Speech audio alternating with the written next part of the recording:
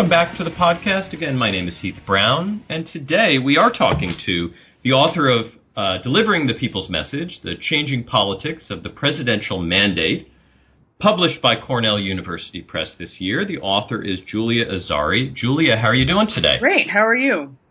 I'm doing great and enjoyed the book. Before we get to it, maybe you could just tell us a little bit about your background, where you are now, anything you'd like to share about who you are. Sure. I'm an assistant professor at Marquette University in Milwaukee. I have a PhD from Yale, and I did my undergrad at the University of Illinois at Urbana-Champaign. So I guess let me talk just briefly about how I ended up studying presidential rhetoric. Can I do that for a second? Yeah, absolutely. Yeah, that's a great way to jump in. Then we'll talk more about the specifics of the book. Yeah.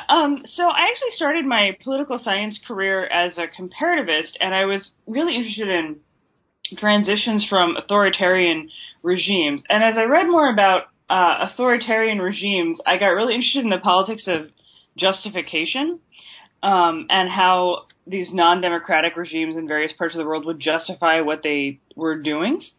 And so that is actually how I ended up studying presidential rhetoric. So I often tell people, I started this to really get into comparative politics and political transitions in the world, and then I ended up studying American presidential speeches. But that theme of justification is kind of what ties it together.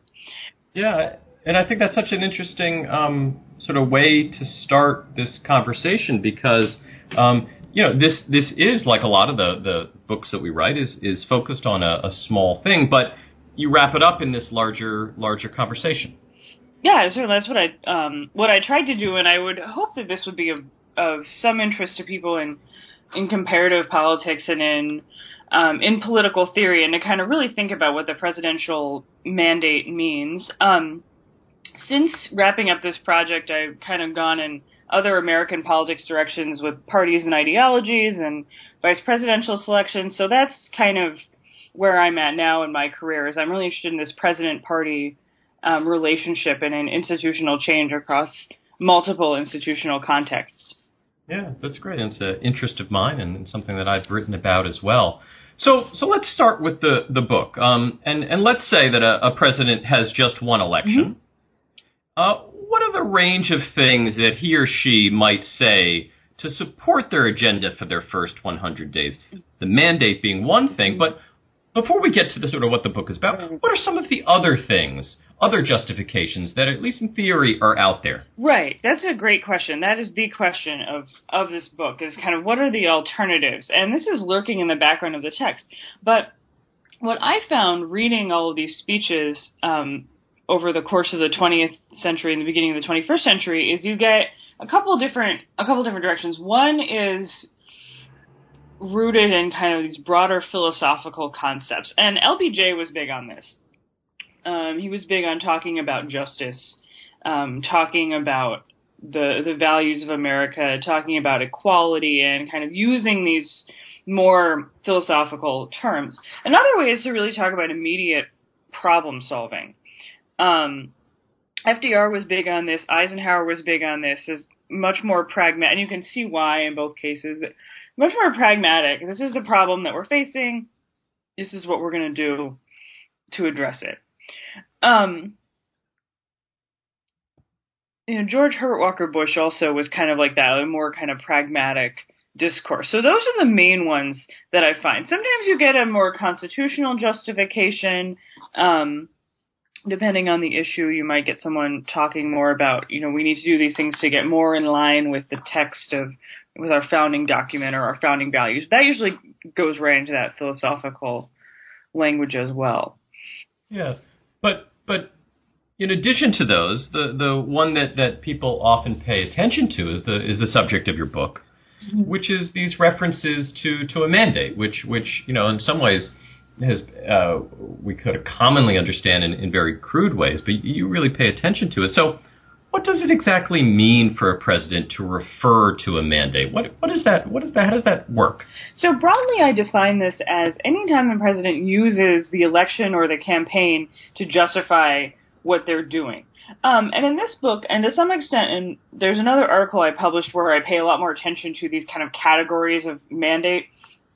They can either talk about the magnitude of the election. So one way to talk about a mandate, and this is usually the way that I think creeps into journalistic language after an election has just occurred, is kind of, what would be an exceptional enough result to constitute a mandate. So they talk about, sometimes in the journalistic conversation and other literature, they'll talk about, well, it was a surprise, or it was a majority, or it was a big majority, which gets very fuzzy very fast. Like, what kind of numbers justify an exceptional election result? So that's one definition.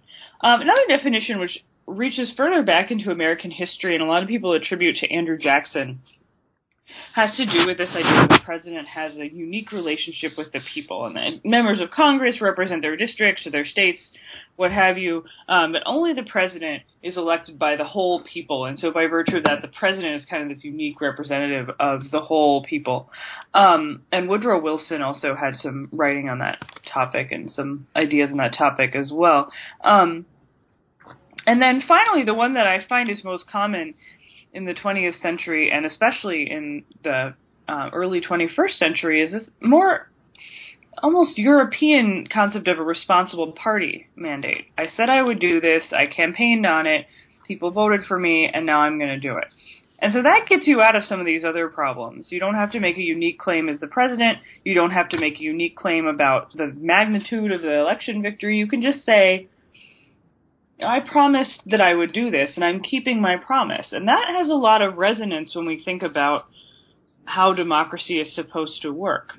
It really relates to ideas like transparency, accountability, keeping your promises, having distinct alternatives that people can choose from in the course of an election. A lot of really resonant concepts. So those are kind of the three main thrusts of mandate claiming that I find in both in the literature and also in the way that politicians and journalists talk about mandates. Yeah, you've already alluded to sort of how far back you've gone, but let's talk about this just a little bit more specifically.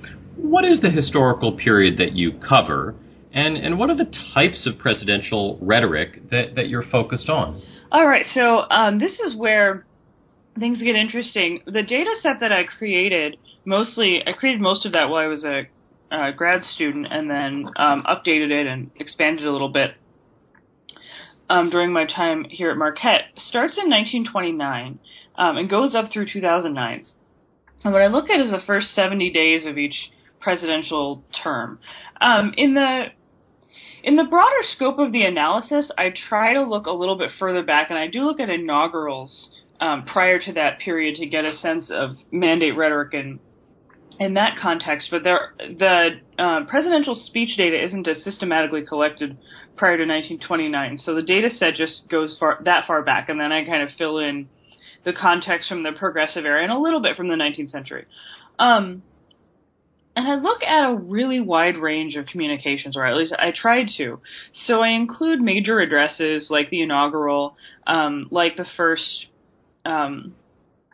State of the Union or joint session address in a presidential term, any televised addresses. I look at the radio addresses that Ronald Reagan kind of began in the early 80s and other presidents have kept up. I look at press conferences. I look at communications with the executive branch, communications with Congress, speeches to any kind of assembled group. So we might have the National Association of Governors or mayors from a particular party. We might have, the Boy Scouts or something like that. So a whole bunch of different organizations.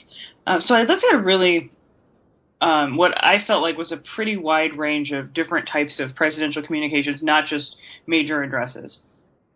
Now, you also allude to kind of the conventional or the textbook or the popular explanation of mandates that would seem to permit only those with a large, whatever large is, large margin of victory to claim a mandate. But you suggest in 2001, just one example, that George W. Bush showed how this isn't always the case. So was President Bush acting out of turn, Or is this conventional hypothesis about electoral victory margin just largely wrong? Yeah, so I think that there may be a little bit from column A and a little bit from column B there. I think to the extent that Bush used mandate language in 2001, it was maybe not completely disingenuous, right? And this is why, actually, the way that Bush used the mandate claims, I think, kind of illustrates the problem with this concept. So Bush obviously didn't win. He didn't win the popular vote at all. It was very, very thin margin in 2000, as we all probably remember. So it wasn't anything like, Ronald Reagan in 1984 or Lyndon Johnson in 1964. He couldn't claim to have this major, big majority behind him, and he didn't claim that.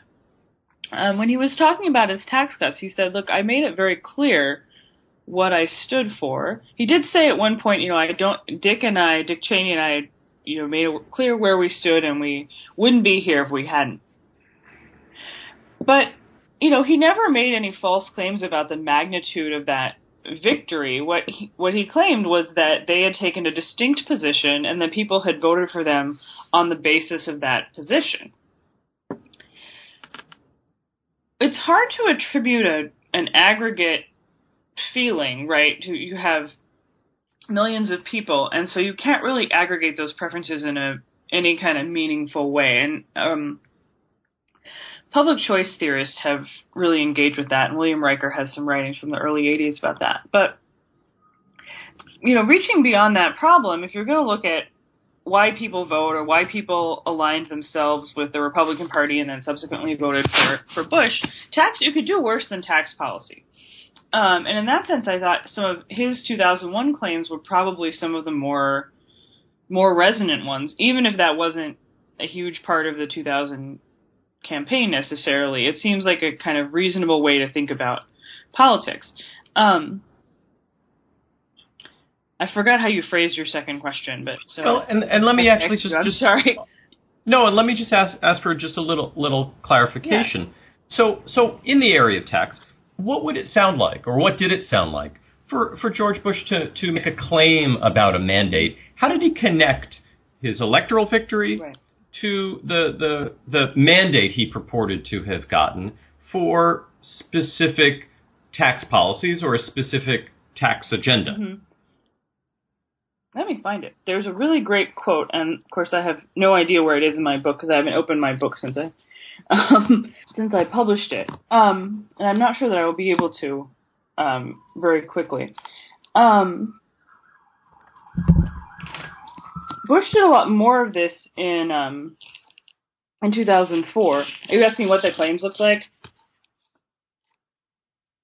What did he say? If not literally, what did he say? What was the type of thing that he was saying?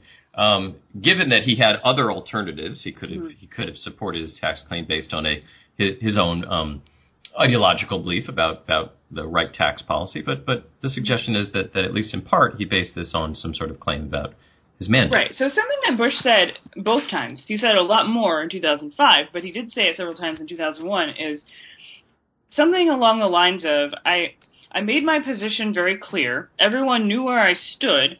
They voted for me because of it, and now that's what I'm going to do. He also said this in the context, sorry, this is kind of coming back to me, and I go into this in more depth in a chapter in another book that I edited, and I have a chapter on mandates, but it's there's not as much of it in Delivering the People's Message about Bush's first term. But another thing he said, someone had asked him in an exchange with reporters, a reporter said, why aren't you being more bipartisan on education? And he kind of said, well, I am being bipartisan, but also I took this position and everyone knew what I stood for. And so he uses it in that context as kind of a defense. So it's very much this responsible party notion that I made it it's very Bush, right? I made my position clear, it's clear, everyone knew, and now that's what I'm going to do. And there's this sort of implicit idea, so that sounds great in some ways, right? Everyone knows where everyone stands, but then there's this implicit idea that, well, and given that I won the election, the other side isn't really going to be participating in this anymore, which obviously is not how our system works, and is particularly opens up a can of worms when you've only won the presidency because of a very narrow popular vote, and then a split electoral college decision, and everything that happened in 2000. Right. So you do a lot of statistical analysis in the book, and without wading too deeply into the methods or statistics, you do develop a bit of a model to explain the prevalence or use of this kind of mandate language. So briefly, what is it? What are the factors that seem to relate to the use by presidents? Right. So what I use, I actually just do some really straightforward correlations in the book. I use popular vote, the 5 factors that are in this table, in the data chapter in the book. I look at 3 different ways you could measure the election result. First of all, popular vote share, so how the percentage of the popular vote, the popular vote margin, so the margin of victory in the popular vote, and then the share of the electoral college. And those correlations are all basically non-existent. So then I look at public approval for the presidents where we have reliable data, and I did an average of their public approval over the period where I have the rhetorical data, so from the inauguration through the end of March. And the correlation there is negative 0.45. And I look at polarization, which I use the DW nominate scores for the House to measure polarization. I did that using different Congresses. I used the one that met after the president took office. I used the one that had just concluded. I averaged the 2, and the result was always about the same, if that makes any sense. That's probably methodological woods. Anyway, I did a bunch of ways to make sure the result wasn't a red herring. And polarization is correlated 0.53, which is statistically significant, I believe, for that N of 25 or whatever it is. So that's that's a pretty big correlation in a fairly small data set, and it's not a regression, so it's not controlling for anything. There's a lot of noise, and through all that noise breaks through this connection, right? These things both change over time. So there's this temporal dynamic, and the available data makes it really difficult to figure out what's doing the causing, which is why I did so much more qualitative analysis for the rest of the book. But the basic idea is that the 2 factors that seem to be consistently related to the use of mandate rhetoric are party polarization and declines in overall levels of presidential approval. So presidents don't claim mandates when they win big. They claim mandates when they're unpopular and when the parties are polarized. And what is this? What does this mean? Help us make sense of this. As you just mentioned, you approached through much of the second half of the book the subject in a qualitative manner. But connect this to other things that we care about. I was particularly intrigued. Towards the end of the book, you describe a group called Use Your Mandate, which sounds like a relatively recently formed group that maybe you can talk about. What role does the public have in pushing a president to base policy on a mandate? Because there is this sort of push and pull. How does this relate to us in the electorate? Does it matter? Yeah, so what I found looking in kind of a more stylistic way at the different policies that presidents had linked up to mandate claiming was actually those policies tend to lose. Those policies tend not to do well in Congress. Sometimes they're popular, but often they're not. One example of that is Bush's, in 2005, his push for privatizing Social Security, which was not a main issue in the election, was not especially popular, could not win over his own party, and yet he consistently used that language and claimed, similar to his language in 2001, that he had run on that. We see all sorts of different things. One thing that I talk about a little bit toward the end of the book is that there's a definite party trend that takes hold in the later part of the book. So starting with around Jimmy Carter forward, which is Republican presidents tend to really stay on message and they kind of stick to these bigger ideas. So with Bush, it's privatizing Social Security. In 2005, almost 30% of his speeches have some kind of mandate rhetoric, but they're all pretty much on Social Security. He doesn't mess around. Ronald Reagan sticks very much to lower taxes, lower government spending. We're going to tame the inflationary monster is one thing he links to the 1980 mandate, which I thought was a fantastic turn of phrase. Whereas the Democrats are all over the place. The Democrats and it's always these small things that they link up with the election. So in Clinton, I'm actually looking at a table in the book right now. So Clinton claims a mandate for shrinking the White House staff, for technology policy, for the economic stimulus bill, for the White House Office on Environmental Policy, and for health care reform. Obama, in his first term, I haven't analyzed the data yet for the second term, so I'm not sure what went on in 2013, but in 2009, he has like 10 different items here. He talks about TARP, he talks about national service, he talks about stem cell research, biofuels, removing troops from Iraq, which seems plausible, but some of these smaller ones don't. I think Jimmy Carter was probably the worst offender here. In 1977, he talked quite a lot about doing what he was elected to do, and the reasons he was elected. He was a big mandate claimer, although he didn't use that word. One thing he said was that he thought zero-based budgeting was the reason that he was elected, which I feel like just can't be true. Right. Right. These things that no one, if you polled people on the street, is going to have any idea what they even mean. Along with larger policies, and so Democrats have a tendency to dilute this message and Republicans stay on message.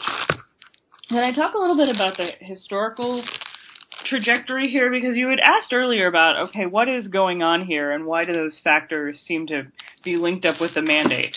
And I can give you a little bit, kind of tie some of these different bits together a little bit if you'd like. That would be great. So this actually goes back to Jackson.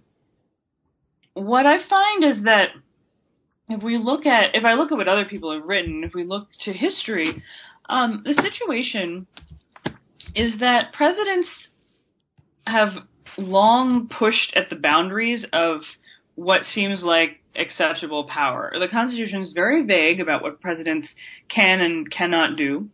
They share their powers with Congress. So there's this kind of constant interbranch struggle and this constant struggle for legitimacy. And going back to Jackson, we see a reference to the mandate in the context of the war over the Second Bank of the United States, where Jackson, over the course of his presidency, did a whole lot of things that were out of step with accepted norms. He vetoed legislation just because he didn't like it.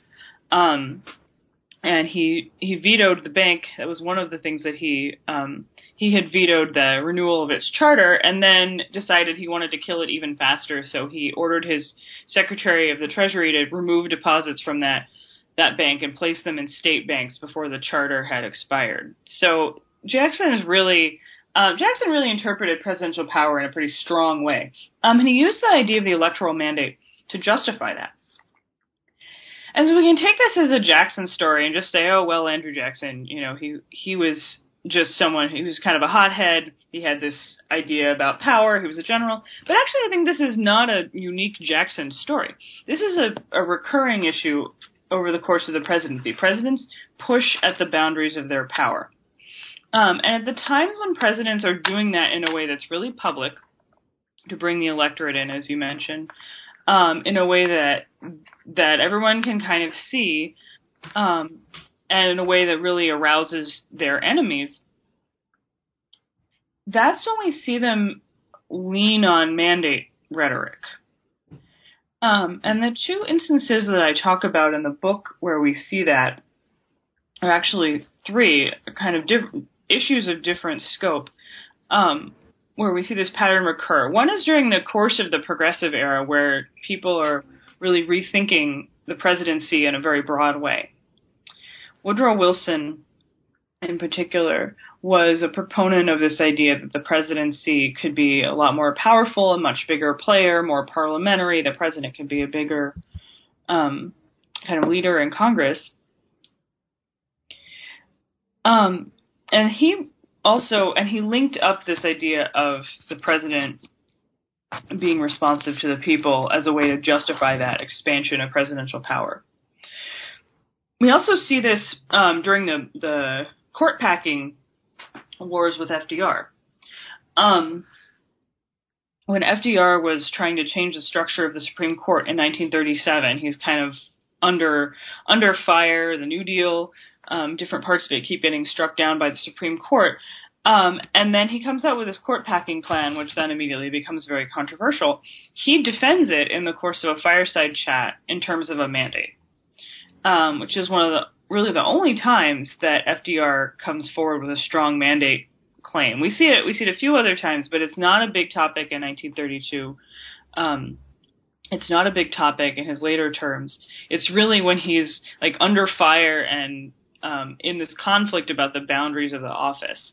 And then in a more nefarious example, we also see that with Watergate. And during Nixon's time in office, also a fight with Congress over the budget and over whether presidents can impound or refuse to spend funds that Congress has allocated. Nixon trots out the mandate to defend himself. The larger argument with regard to what's happened since the Carter administration, and particularly since, with Obama and Bush, who were both big mandate claimers, the larger argument is that now presidents are kind of always in a boundary conflict, and that presidential legitimacy took a major hit after Vietnam and Watergate, from which has never really recovered. And that polarization, which kind of started up around that same time and has since only gotten worse, has contributed to this. And so since presidents are constantly defending themselves and constantly under fire about the legitimacy of what they're doing, they've come to rely more on mandate rhetoric. And in that sense, the way that the electorate plays into this, I think, is potentially really problematic. It's problematic in the obvious way, which is that presidents are claiming mandates for things that were not necessarily the public's priorities. I think that does happen because I think mandate rhetoric happens in response to the political challenges of the moment and is often very disconnected from whatever was being discussed during the election. But the more subtle problem there is that this is a kind of rhetorical buck passing. When presidents talk about more philosophical ideas or about problem solving, they're exercising leadership, taking the public's priorities and then kind of guiding the public, given that this is their full-time job, they're called to public service, they're elected, they have access to all this information, all these experts. They're supposed to lead. And that's kind of an unpopular idea now. I think we have this kind of neo-populist and neo-progressive and anti-politician thing going on right now. I think that's misguided. In particular, I think it's really problematic when presidents explain what they're doing by saying, I'm just doing what I was elected to do. I don't want them to pass the buck back to the electorate. The buck stops here. I want them to exercise a little bit of independent judgment and stand by that. Yeah, I think that this case that you've built in the book and it sounds like in a couple of other places is really interesting. I really enjoyed the book. I was curious, given some of the different things that you've mentioned along our conversation, what's next for you? Is there another book project that we can look forward to? What's on your summer agenda? What's on your fall agenda? What can we expect? Yeah, absolutely. So the things that I have that I've kind of jumped into, one comes directly out of this project, and that's actually on party nationalization and asymmetry. So I've been doing a lot of archival work on the development of the two political parties and how the two parties have become increasingly nationalized. Going back to Andrew Jackson, this is conversation sounding like a very unhealthy obsession with Andrew Jackson, which might be true. That's a very decentralized party system that was originally designed. Our parties used to be very localized, and obviously now they're not, although in some ways they still are. So I'm looking at how the parties developed, and that kind of comes out of this project because I kept observing all these interesting asymmetries in the way that the parties developed their, the way presidents of different parties developed their messages. And you were talking about the Use Your Mandate group, which was actually an anti-Chuck Hagel group, which I thought was kind of fascinating. Mm-hmm. So these dynamics of party politics that came out in this book, I'm kind of turning my attention full time to that. And also working on some vice presidential selection stuff, which is also kind of looking at how presidents lead their parties, or presidential candidates lead their parties, and the impact of different VP selections on the party long term. People tend to look at the VP selection and kind of say, well, did the candidate win the state the VP was from? And then that's the end of the conversation about the impact of the VP candidate, or did the VP candidate say something stupid? And I kind of want to look at what are the broader trajectories, and really look at in the ideas of one of my graduate mentors, Steven Skowronek, how presidents change politics and change parties, and the results of their actions. It's really interesting, and look forward to all these new directions for your research. We have until these come out in their own forms, your current book, Delivering the People's Message, The Changing Politics of the Presidential Mandate, published this year by Cornell University Press. Julia, thank you very much for being on the podcast. Thank you very much for having me.